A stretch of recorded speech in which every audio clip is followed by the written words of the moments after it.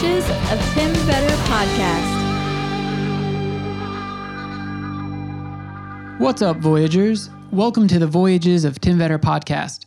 This is episode number 192. My guest for today's episode is Fernando Lopez. Fernando is a chef and the owner of Factory Tamal. And as you may have guessed, he sells tamales. He's got two locations. They're both nearby each other in Manhattan. The location that I went to record with Fernando was on, where was I? On East 4th Street. Yeah. And man, first of all, I went to the location a week before we recorded and I bought food. Had to do a little bit of research. And he was making blue corn tamales at the time. And good God, are these things good. Now, the fact that they're delicious alone warrants a conversation with Fernando, but he's doing it the hard way, the old school way, the way that I love for anything to be done, with authenticity. He's grinding his own corn to make his masa from scratch, and they're doing everything by hand. And it makes a difference, man. I've had some tamales from other places that are kind of dried out, kind of too thick, and when you eat it, it sits in your stomach like you just swallowed a brick, and it's weighing you down.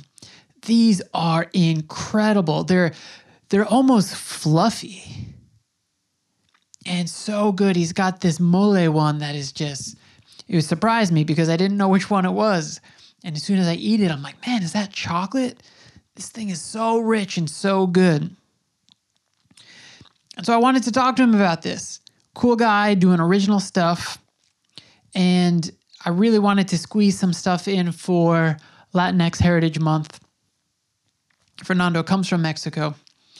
And, through this food item, I discovered this incredible story of a guy with an incredible life. Really hard-working dude. And I'll let his story speak for itself, but, once again, food is the vehicle to discovering an incredible person. And that's what I love about being able to do this.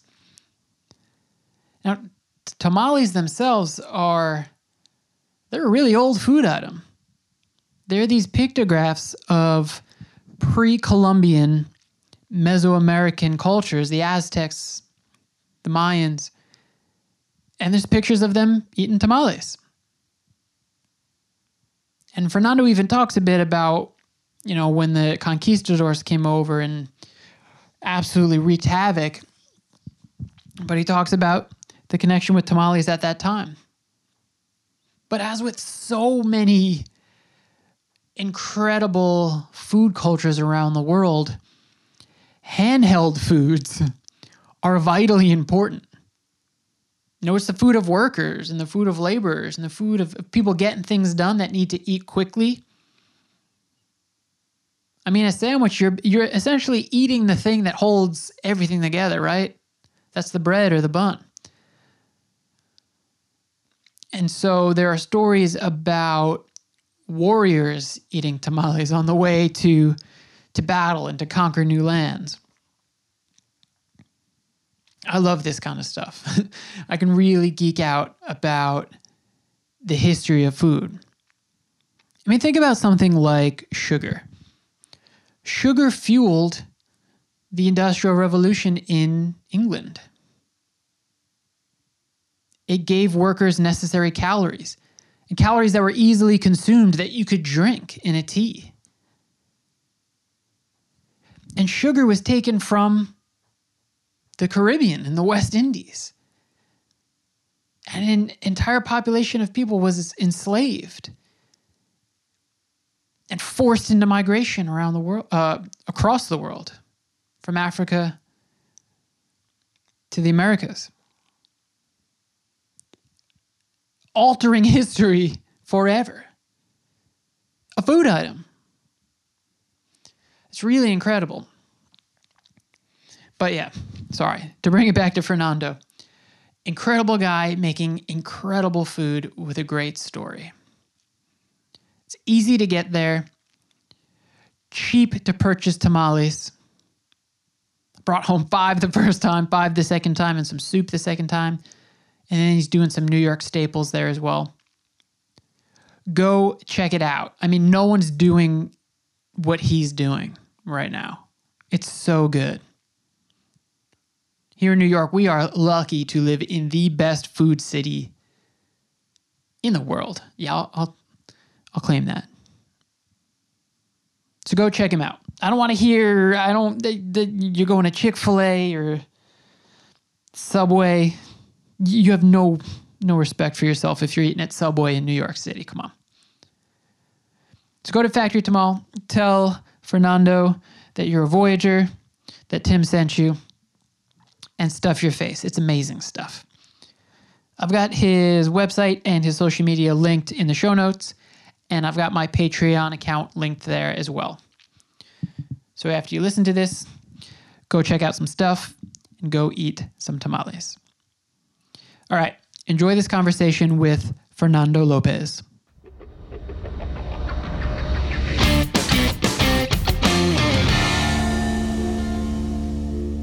Thank you for agreeing to do this. It's really cool because I've had people represented from all around the world, and the United States is so close to Mexico, and I've had one person so far represent the entire country of Mexico, and I haven't talked about food at all.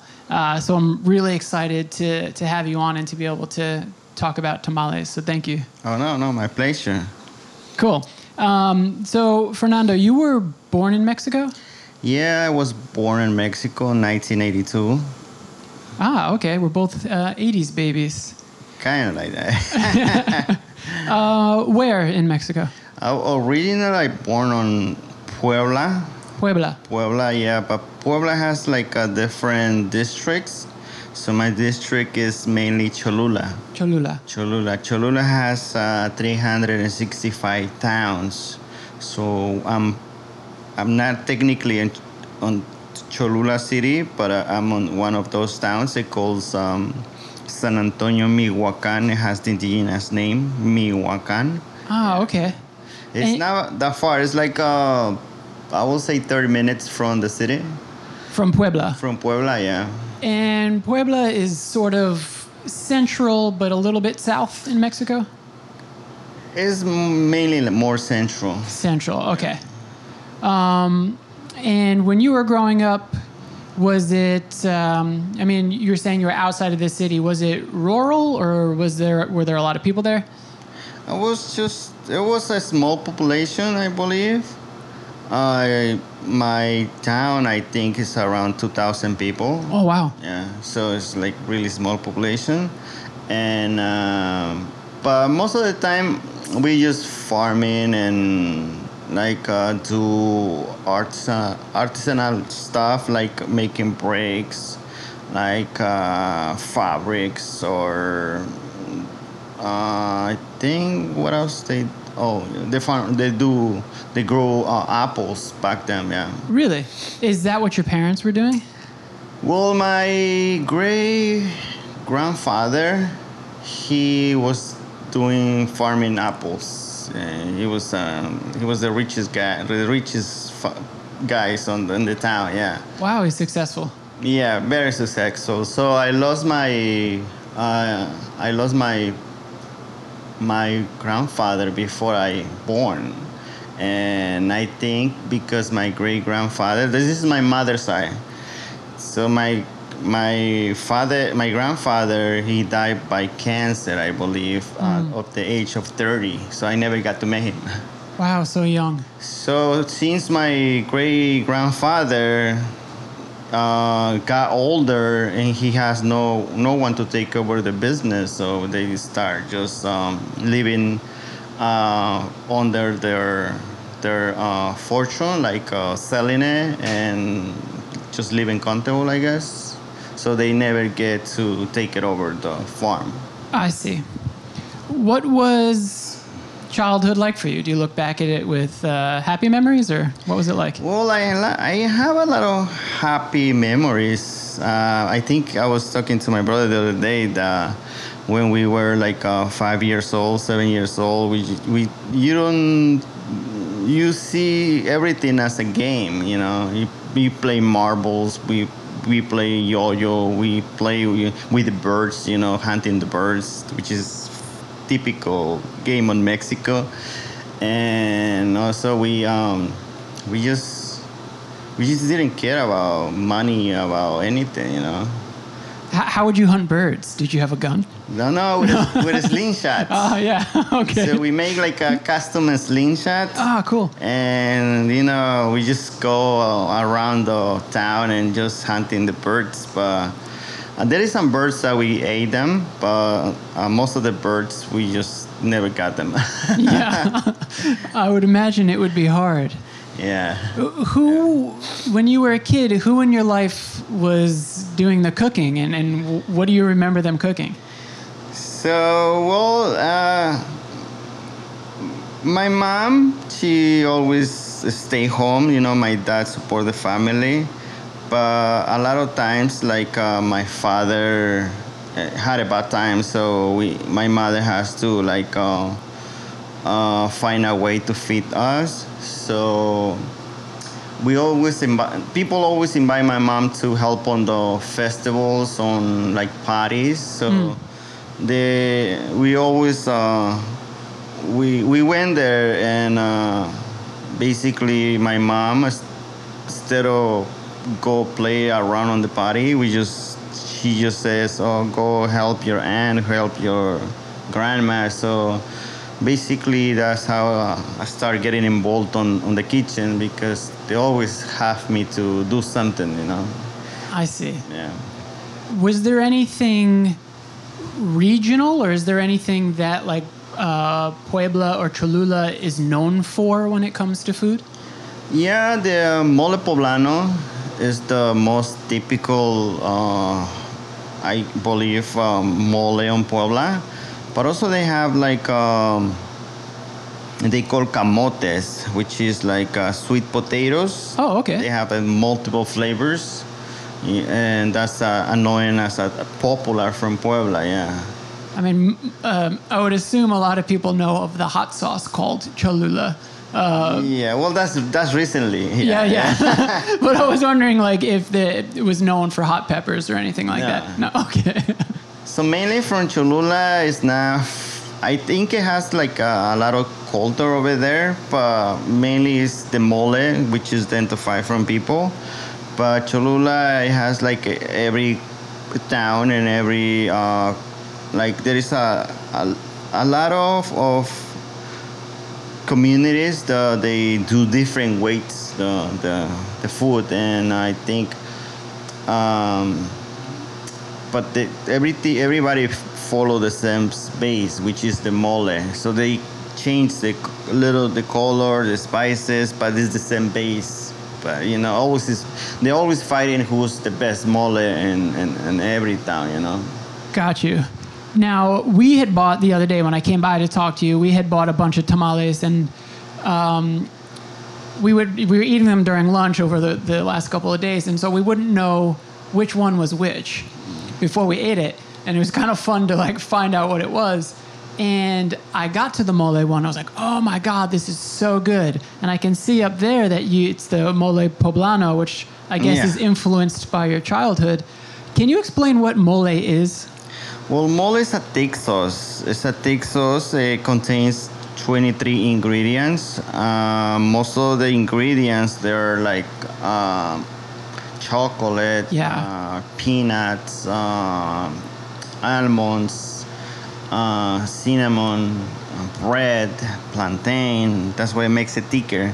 And it has like 3 different type of chiles. It has chile mulato, chile pasilla, and chile morita. My mother says that chile morita sometimes it give you heartburn, right? So I remove it from my recipe. Okay. Yeah, because that's what my mother believes, and I don't want to have that issue here in New York, right? Yeah. That's the only thing is missing to be similar or original from my town. Technically, it's the same thing. So basically, some of the ingredients you toast it, and then the other ingredients you fry it, and then the other ingredients you just boil it. So it's a 3 hours process. And that's just the mole. That's a lot of work. Yeah. Wow. Yeah. All right. So then, when and how did you come to live in the States? So the state of Puebla or state of New York? The United States. Yeah, New York. Sorry. So I was like I finished 12 school.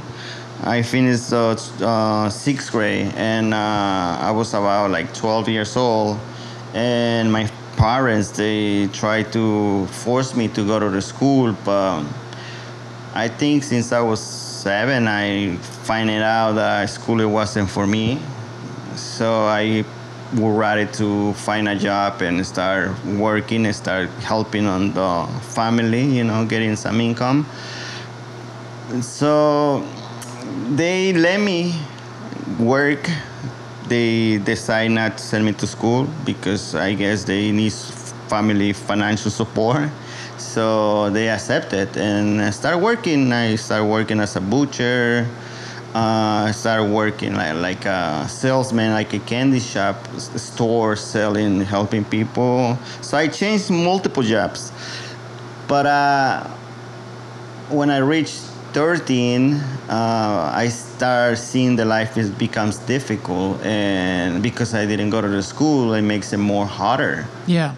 Right. So I start asking people, what else I can do, but they always tell me, you can't. This is what it is now. You can't just get other jobs because you have no education.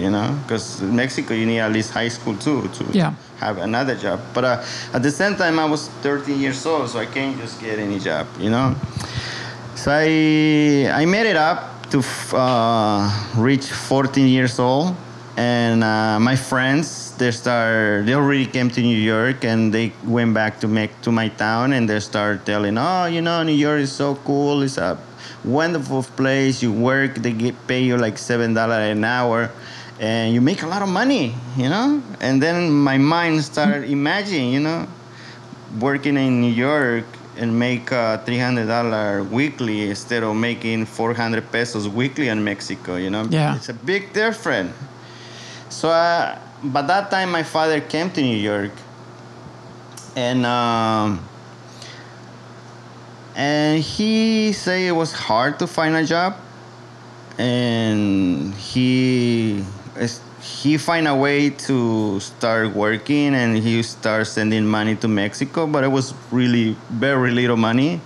It was like I guess like $300 per month, which is nothing for 5-6 members of the family. And my mom, she was complaining all the time because it wasn't enough money to support my brothers and school, pay the supplies for the school and clothes for my brothers. So I decided to come to New York, and I was like almost 15 years old. Wow. And by yourself? Basically, yeah. Wow. Yeah. So my father was living in Long Island, and I called my father and I said, "Hey, I'm gonna go to New York." And he's like, "No, you can't come. There's no job for you. You're too little. You're 15 years old. Nobody's gonna give you a job." And I told him, like, "Listen, I'm not asking you for permits. I'm just letting you know that I'm gonna go to New York. So they got really mad, and I told my mother, "This is what I want. You can't stop me. So I'm gonna go. So if you can help me, then I appreciate. But if you would rather not help me, then I'll find my way to make it to New York." So my father says, after a couple months, he's like, "Yeah, okay, come, I'm gonna help you. Get over here, right?" So by that time, it was easy. you only hire like those guys they call coyotes, and they just bring you over. They help you get over. Yeah. So was that a scary thing to do for you? It wasn't scary. It was kind of like a adventure, like. Okay. Well, yeah, you were still young. Yeah, I wasn't scared. I was excited. Like, oh, I'm gonna see new lands that I never imagined. I'm gonna cross mountains. I'm gonna climb hills like I never did it before. Yeah. It was exciting. I never thought that it was so risky. Yeah. And I can lose my life. But at that time, you don't think about it. So I talk to people. They help me meet these people. They help you to cross over, and we made it. So I crossed from Tijuana to Los Angeles. It was kind of like walking on the desert for about 2 days. Yeah. It was really cold. Cold? Yeah, cold. Oh, at night? Oh, wow. At night. Oh, wow. Yeah, I never spoke about this with nobody in my life. Is this okay? I mean, it's fine. Okay. It's fine. Yeah, I had, when I was in San Diego, I had somebody on from the, oh my gosh. How am I forgetting their names? The Border Angels, who, assist with people who are out in the desert and do like water drops and things like that. Wow. And so then did you stay in Los Angeles or you then made it to New York? Well, this is the funny part, right? I stayed in Los Angeles because my father didn't get the money he's supposed to pay the people who helped me to cross over. So the people who didn't get paid, they told me like, oh, you can't go until your father pays the money. And I told him like, let me call him. So I called my father, and he's like, oh, you need to wait because I struggle financially. I don't have the money that I promised you, so you need to give me more time. And I told to the people about like he needs more time, and so they made me hold 2 months in Los Angeles. They'll support me. They feed me. They were really nice people. Okay. So it wasn't a problem. The problem is that I was trapped on one spot for 2 months and doing nothing. Just watching TV, eating, they were nice people. And so finally I told the guy to send me to New York and promise him that the first pay I get, I will pay him, right? He said, you're too young. I won't believe you. Yeah. So I keep repeating to him. And so one day he says, you know what? I know your uncle, because my uncle been here like 30 years ago. He was here like a lot of times, and he knows him. So he told me, I'm going to ask your uncle, if he trusts you, I will trust you. And I said, okay. So he got the phone. He got the number from my uncle. He called him, and he's like, "Oh, we have this situation. Your nephew is here. Your brother-in-law can't afford to pay us. So, do you think your nephew can pay us?" And he's like, "Yeah. If he doesn't pay you, I pay you. He give his word as a guarantee." Yeah. So I met in New York. I end up on New Jersey. And then I called my father the date I was gonna arrive in New Jersey, and then he picked me up. And of course, he left me down again because he has no place for me to stay. So I was like, I was lost. Yeah. So he has this job in Long Island. He was working and sleeping, in the same place. They pay him like monthly. It was kind of like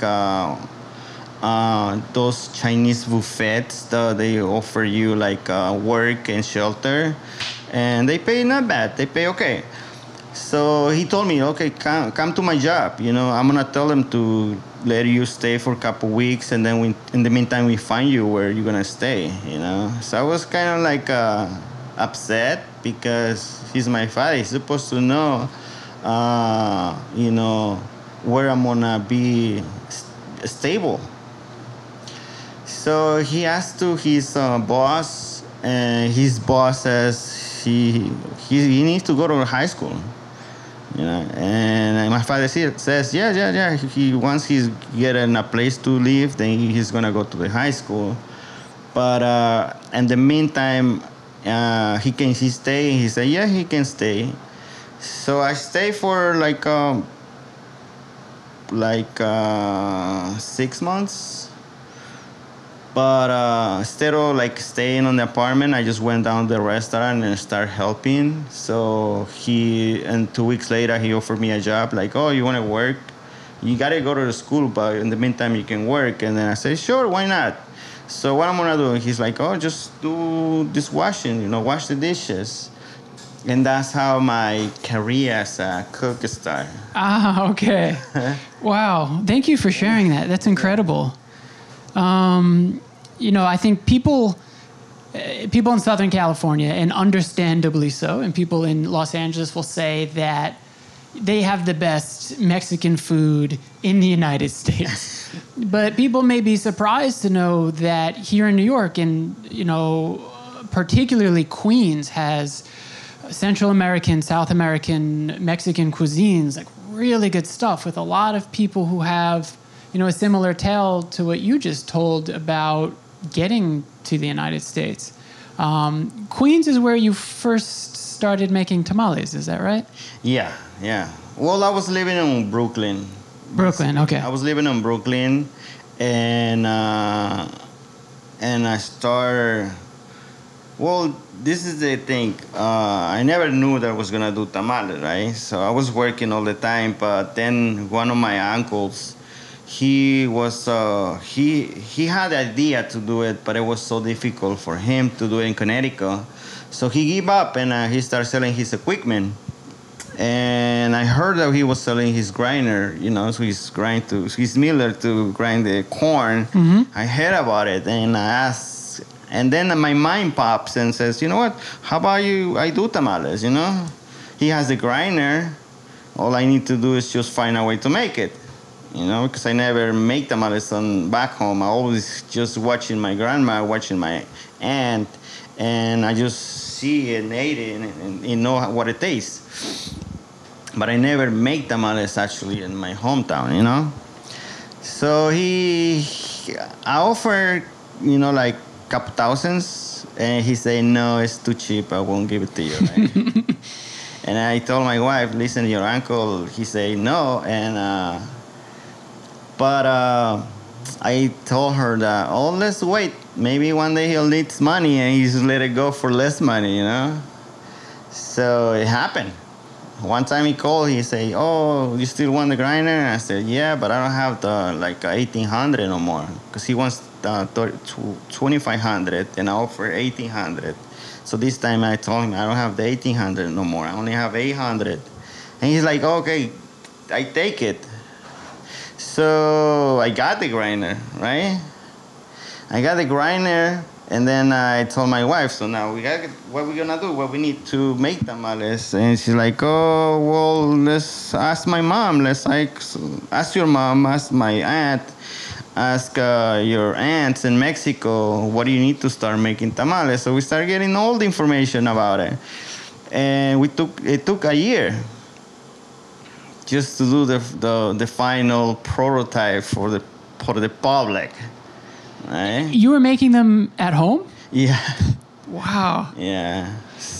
And I mean, this is another funny part. Yeah. This is another part.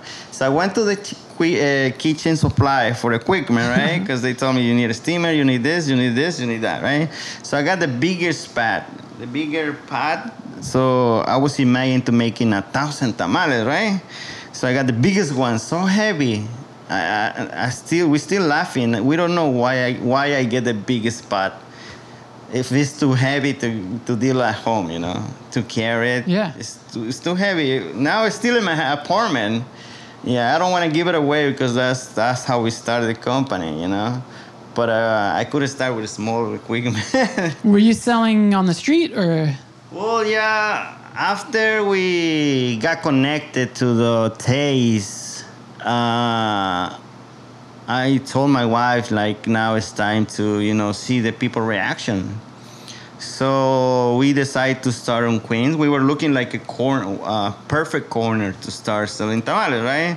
So we heard about this corner spot on Corona, Queens, and Johnson Boulevard. There is a gas station over there, but that was behind a Dominican deli who was renting his outside sidewalk for tamale vendor or any other vendor. So I asked him, and he let us sell our tamales. He said, yes, you don't have to pay me now. Try 1 month. If it works, then we can talk about, how much you're going to pay for renting the sidewalk, basically. And the reason that I did that is because I didn't want to get any police ticket or any problem about my tamales. So we start selling tamales, and people start getting connected. We start getting a lot of feedbacks like, oh, this is like exactly like my grandma used to cook when I was a child, and that started making me like feeling like excited about it, and at the same time like really emotion, because that's what I feel too, and we sell for 6 months, maybe less, like 4 months, but we stopped because the winter came. And so basically my wife mother, she was the one who sells the tamales on the weekend, and me and my wife, we used to make them on Brooklyn and then travel into Queens every morning so they can sell tamales, right? And then after I dropped off the tamales, I went to my work. So basically I was doing this extra project like on my free time. Okay. But it was like from 3 a.m. on the morning to 7 a.m. So I gotta go work at 8 o'clock. I was going to ask you that. You would have to wake up at 3, and is that to make the masa? Like you grind corn every day or no? Basically, the grinding process is the day before. Okay. And the reason that we wake up like 3 a.m. in the morning is just to make the dough and start making the tamales. And the tamales, basically, it takes like 2 hours, 2 hours and a half. Depends on the amount that you put it. But that's why it takes like 5 hours to cook tamales. They steam for 5 hours? No, they steam for 2 hours and a half. But the process to make the masa, to make some of the ingredients, like the rajas con queso, you can saute them on that moment. But the mole, you can make the mole in that moment. So the mole you have to do like separate times. And the chicken, is it stewed? The chicken is stewed. Yeah, it has garlic and onions to make it like a different flavor. And once it gets cooked, we let it cool it down for a couple hours, and then we start shredding it like small pieces. It's a lot of work. Yeah, I mean, is that unique to you? Does everybody grind their own corn, or do some people buy it pre-made?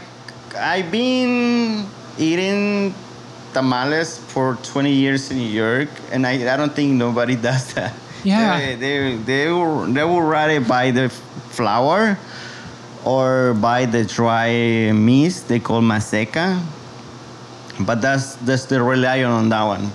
So we are the only one in New York who does this type of tamales. So why do you do that? Do you want to make it as close to back home as possible, or?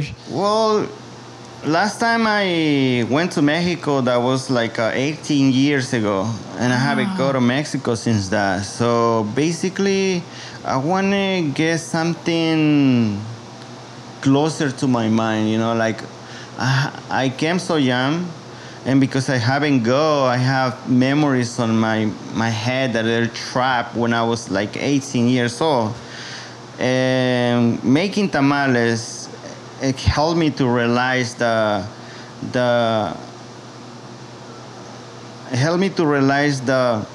time it passed already, but at the same time I've been living in New York and it's still connected to my roots. Yeah. And that's why I decided to choose to make tamales from scratch. But also, it's because I want to do something like people doesn't do, you know? Yeah. I want to be different than anybody else. I don't want to compete with other people. I just want to be different, and I want to make my own name, my own product, my own brand, you know, without competing with everybody, you know? Yeah, I love that. I mean, that's, a common theme with a lot of people I've had on here. I was on West 4th last Friday talking to this guy, Jeff, that works at Music Inn. And, he's doing something that a lot of people aren't doing anymore. And I really love that sort of like old school, original way of making an artistic creation. Like your food is art. So yeah, I have a great respect for you doing it the hard way. That's amazing. It was really tough because when I wore my business plan to anybody and they told me no, they rejected. So many times, when I try to find a location, they say, "Oh, do you see any tamale restaurant?" No, right? So what makes you believe that you're gonna be successful? You can't live only on making tamales. You have to sell other stuff and a lot of negative stuff. Even some of my family members, they told me, "Come on, just sell tacos, sell something else. Why you choose tamales?" And I said, "Because I like tamales and I love to make tamales, and this is what I do. This is what I like, you know." Yeah. It's cool, though. I see you, we're in New York, right? And New Yorkers are an original type of people. And I see you've got the New York staple there, egg sandwiches, too. Yeah, well, and that's why I think my family or my friends that got me wrong when I say I'm going to make tamales. Yeah. So probably they thought that only tamales, like tamale lady selling just tamales, right? Yeah. But I told him this is, have you seen like a Dunkin' Donuts? He sells donuts. Dunkin' Donuts sells donuts, but also sells like egg sandwiches. Now it sells croissants. It sells different items, right? Not specific just donuts. So basically the name based on your product, but doesn't stop you selling other stuff, This is New York. New York live on bacon, egg, and cheese, Yeah. We can't change that. That's true. So it has to be part of your menu. Yeah, I always say that when people are like, what is like a New York food? And especially for like kids in school, it's always a bacon, egg, and cheese. You get it on the way to school. The only thing I didn't adapt it to my menu is the ketchup. Ah, yeah. Ketchup and American cheese, I see longaniza up there, and obviously there's a connection between Spain and the Philippines. But I could have sworn when I was in the Philippines, I saw longaniza. Is that a Filipino dish? No, this is Mexican. Mexican, really? But Spain and Filipino are of course, yeah. kind of like Mexican too, Exactly. So they have longaniza, but it has different flavor. So our longaniza is spicy and it's made with pork and beef together. Interesting. Yeah, but it's known as a spicy. Yeah. I'm going to ask you a couple things about tamales here. I think the history is fascinating. There are like pictographs from early Mesoamerican cultures, the Aztecs and the Mayans, and they appear to be eating tamales. And I had read that, it was a portable food that on the way to travel or to battle is something that could be taken with them. Am I correct in the word tamale has and excuse my New York and white boy version of Spanish. It's terrible. I'm sorry. But that's the English or anglicized version, right? Your restaurant is Factory Tamal. Yeah. Tamal is what you would say in Mexico, or do people say tamales? Oh, tamal. Tamal. Tamal, yeah. Okay. And isn't tamal also a version of tamales, without a filling in it? It's just corn? Well, just the word tamal, it has different meanings. It's just one concept, which is corn flour wrapped on a corn husk, or wrapped on a banana leaf, or wrapped on a paper, wax paper, right? It's just the the basic. It's like saying sandwich and then almost. Exactly. Yeah, okay. So after that, it comes what culture you are. If you're like Guatemala, so they put Guatemala filling. If you're Colombia, they do Colombia filling. I didn't know this until I started digging information about tamales. I thought only Mexico does tamales, but in general, that's Colombia, Ecuadorian, Peruvian. Everybody does tamales. Even Chinese people does tamales. They do rice wrap. Rice wrap on a banana leaf. Bamboo leaf. It's the same way, but different textures, different ingredients. But the basic is the same thing. It's interesting. Yeah, all over Laos, Vietnam, Thailand, you get rice wrapped in banana leaf as well. Wow, that's interesting. Yeah. Now, there's so much work that goes into it. Who's eating it? Like, are families having tamales often, or is it a special occasion thing? Well, just to make clear the type of tamales we're making right now. Those are the tamales. Those are the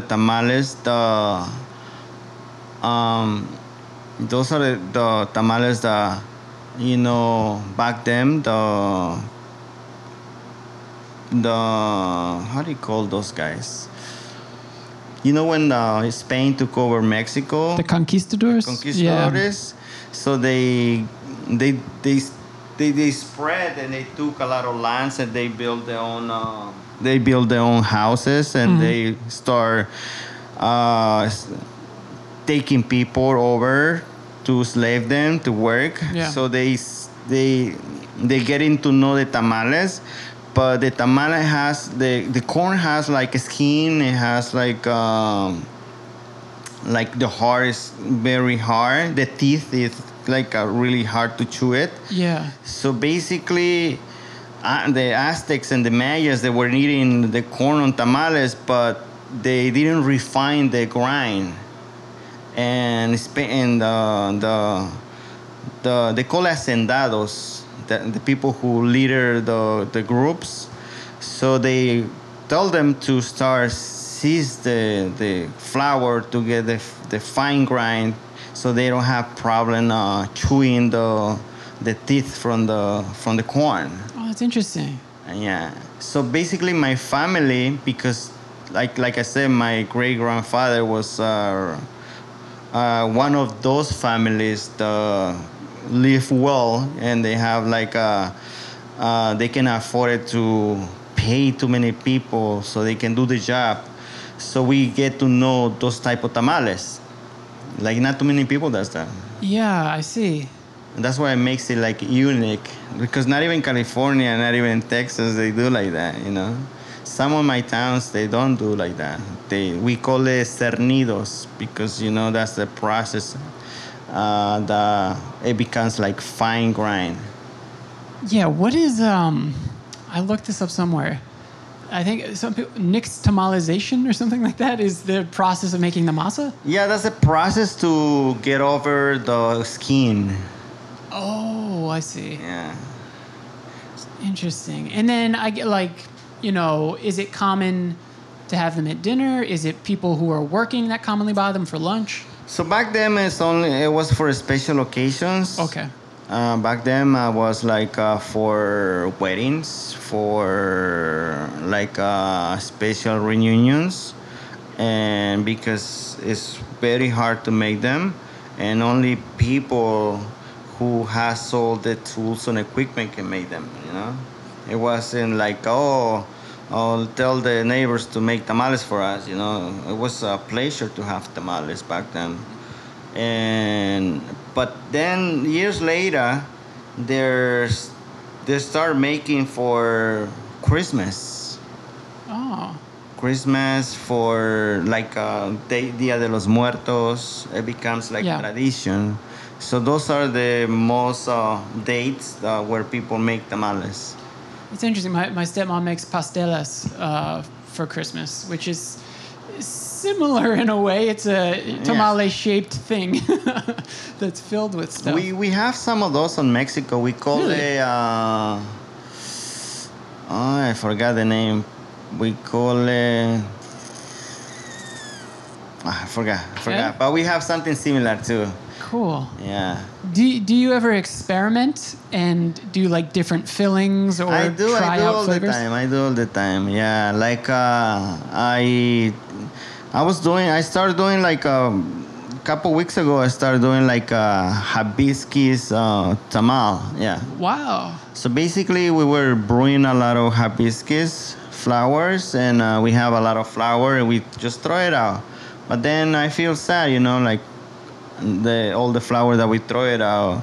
So I started searching online, like what can I do with the flour, and then a lot of people in California they're using it for, they call it birria vegana, which is like a beef stew, and so basically the hibiscus flower substitute the beef. Wow. So I started making as a beef tamales, but vegan, using hibiscus flower. Oh, they were really tasty. They were yeah, really if you do that again, I got to come back. That's amazing. But right now it's getting cold, so not too many people order like hibiscus water, so we don't get too much flour now. So I feel like we're gonna leave it only for season, like summer or spring. They start getting a lot of water, so we start getting a lot of flour. Gotcha. Wow, that sounds amazing. I'm like, so people can understand, like, right behind Fernando is the menu, and I'm like looking at what I'm gonna bring home tonight. How have you done during the pandemic, and like, what's it been like for you with running a business in New York City right now? It's very tough because first of all we start fighting with the landlords because they didn't care about how financial you are right now, and they didn't want to give us a break. So we start hiring a lawyer, start fighting with them for a better deal so we can stay on business. That's just the rent, But I think also me as a chef, as an owner, I have to find a way to keep my business alive because this is all I have. Yeah.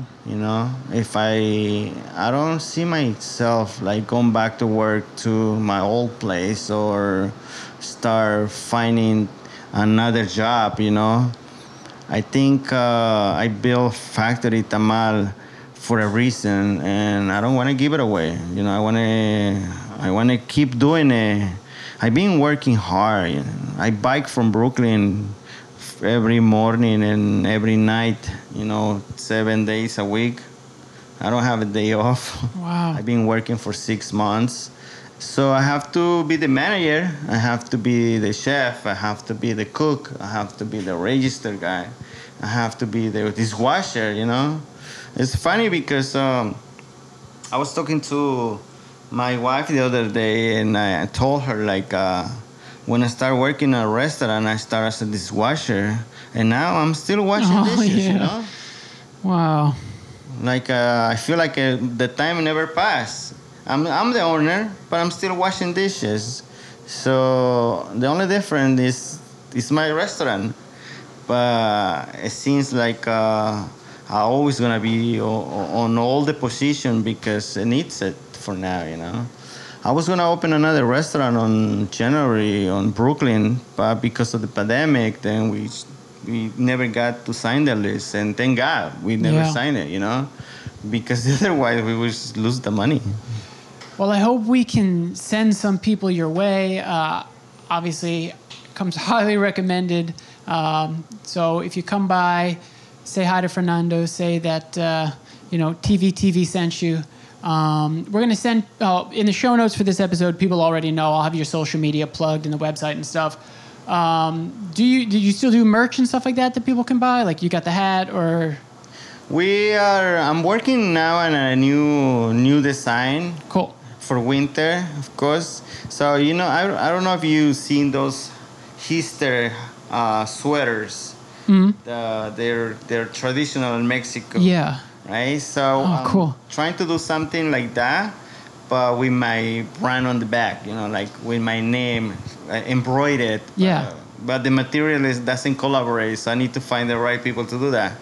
Yeah. I see. But once I get it, then I'm just gonna, before I think it gets too cold. Yeah. Cool. Well, listen, Fernando, thank you. Your story is incredible. The food is incredible, and I'm glad that I got to share all that with my listeners. So thank you. Oh no, thank you. My pleasure. Thank you. Thank you for Choose Factory Tamal as one of your 91 shows. Yeah, we're almost at 200. Yeah, cool. But thank you so much, and thank you for everybody, because I think Factory Tamal won't be Factory Tamal if people don't eat tamales. Yeah, exactly. Cool. So that's my payback. All right, man. Cheers. Thank you. Cheers. Thank you. That is a wrap on episode 192 of the Voyages of Tim Vetter podcast. Man, what a cool guy. I've been eating good this week. I went to Factory Tamal twice in 1 week, and whew, it is good stuff. So go check out the restaurant, give Fernando a shout. Thank you to him for coming on this episode, for hosting me. You may have heard background noise there. They were filming a movie outside, or maybe it was a show. I think it's a Netflix show that they were filming. And there was a generator powering these trucks and these lights. It was like right outside the place. So thank you to Brian the Wizard, as always, for making this listenable. Brian, you're the best. Love you, dude. All right, everybody. Thank you, Voyagers. And as always, please take care of each other. Catch you very, very soon. Have a happy Halloween. Peace.